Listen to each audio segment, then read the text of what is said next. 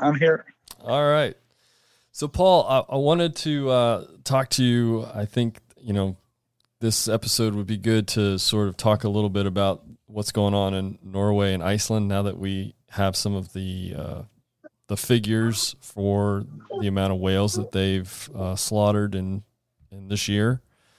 Mhm. So yeah, I mean, as far as Norway goes, the last number that I read was that Norwegian whalers had killed more than 580 whales in 2022, and they also said that this was the highest amount of whales that they've slaughtered in the last 6 years.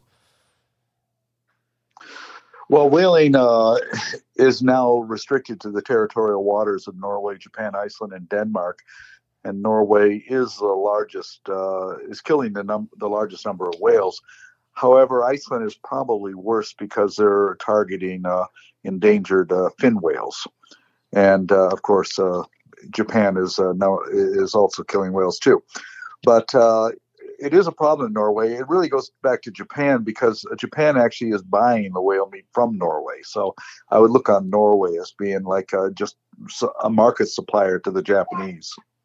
Yeah, it says that Norway shipped 226 tons of whale meat to Japan already, and the report I read said that they had another 124 tons of whale meat to ship to them, and they're the only market. And yet, also, I read that in Japan that the market is somewhat dwindling, but I guess they still keep this going for some reason. Well, when you have a population of over 100 million people, there's bound to be a small percentage of people that are going to be a market for whale meat, especially older people. So, yeah, that market is still there, but it's actually about 1% of of what of the Japanese people actually consume whale meat. Wow. So you mentioned Iceland, and then the figures that I have say that they've killed about 140 fin whales this year. I know fin whales are the second largest whale, but why would Iceland target fin whales? I don't understand it. Well, there was a minke whale hunt, but that's been shut down. But Christian Lofsson has always gone after the fin whales, and fin whales are probably easily located in the waters between Iceland and Greenland. And there is a market in Japan for fin whales, which is actually it's more valuable than the minke whales.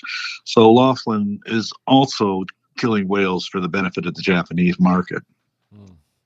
I read that Iceland started to put veterinary observers on these vessels. Is that doing anything? Is that a step in a better direction, or no?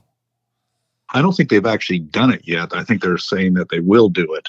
But Lofsson has a license for one more year, and then the Icelandic government may or may not renew it, although they're under a lot of pressure not to renew it. So we'll see where that goes. Unfortunately, we've only been in a position to document the whales that are being landed in the whaling station in Iceland. And we have documented a number of infractions, and we have reported that to the Icelandic authorities, but they don't really do too much about it. Yeah. One of the reports I read said that one of the whales that was brought into the harbor had 4 grenade harpoons in its body because I guess the first 3 didn't explode inside the whale like they're supposed to. So, they said that in some cases these whales, after they're harpooned, can take up to 25 to 30 minutes to die, which is absolutely awful. It's incredibly cruel, and it's not easy to kill a whale. Anybody who says that whales are killed immediately or even within a few minutes, the evidence just doesn't back that up. On average, it takes between 20 and 30 minutes for the whale to die. Lofsson this year was experimenting in electrocuting whales, something the Japanese had done in the past, but I don't think that was very effective.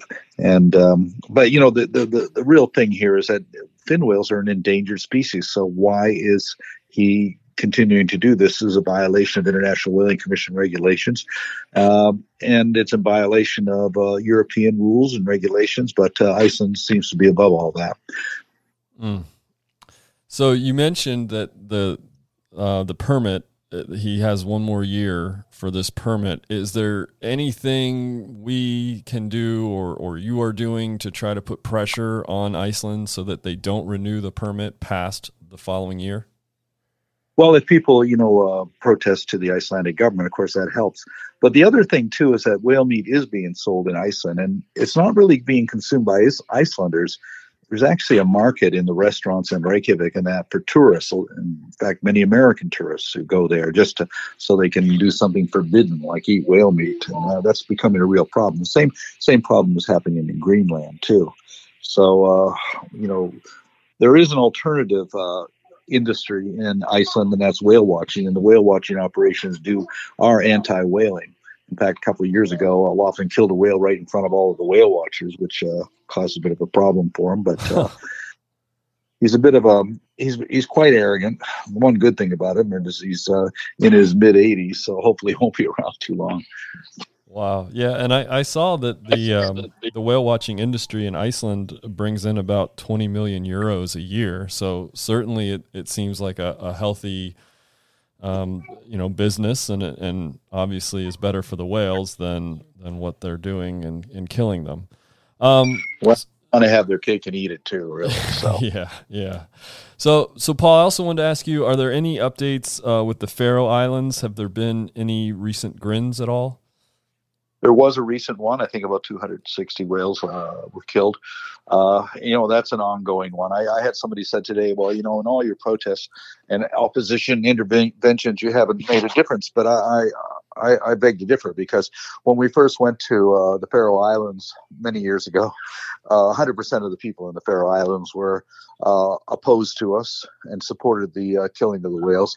And now about 45% of the population is against the killing of the whales. So that's progress. This stuff doesn't happen overnight, so we just have to keep the pressure on and not give up. The single biggest thing we can do right now is anybody sees Faroese salmon for sale in restaurants or markets, is to try and get them to stop selling it. I was able to get them St. Ambrose, a restaurant in New York City, to stop selling Faroese salmon. And this sends the strongest message to the Faroese that, it's only economic pressure is the only thing they really understand. Okay. Well, that's great. I'm sure a lot of the supporters out there want to know that and want to be aware of that so that they can avoid Faroese salmon and other products. And also, like you mentioned, putting pressure on Iceland. I mean, if Icelandic tourists decide not to go because they support whaling, well, then that sends a message to the government there, and hopefully we can put pressure on them in many different ways.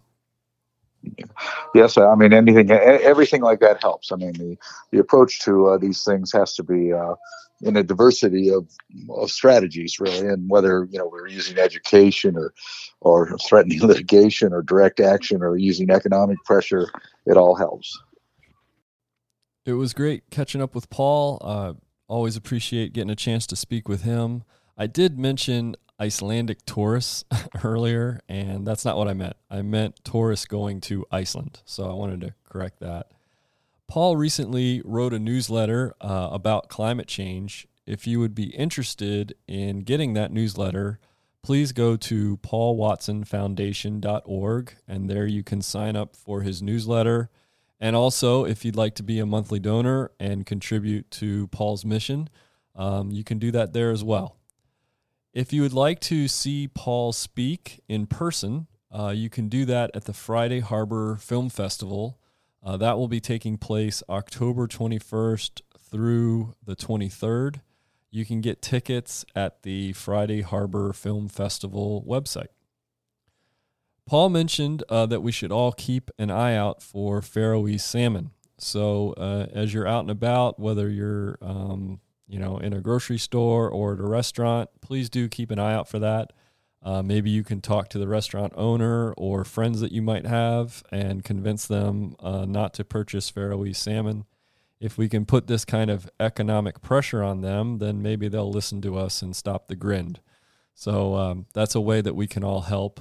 Another thing that Paul mentioned was that if you are a tourist going to Iceland, please don't get fooled into eating whale meat and certainly spread the word. If you know someone that isn't vegan that is going to Iceland, you could make them aware that this is something that they're trying to do, and let them know to avoid that, and also to support whale watching companies, because if we can get more whale watching companies involved, and obviously their business relies on the whales being healthy and being out there for the tourists to see. So if we can support that, then it gives less credence to them killing whales. Another thing that I need to mention is certainly to subscribe to this podcast. If you're on Apple Podcasts, or if you're using Spotify or some other means to listen, please do subscribe. It helps us. And also, anytime there's a new episode, you can be notified about the new episode. And the way we're going to try to do this is, as news pops up and as Paul's doing new things, Paul will be on the podcast. So if you want to stay in the loop, please do subscribe. This episode is sponsored by Balaenoptera physalis.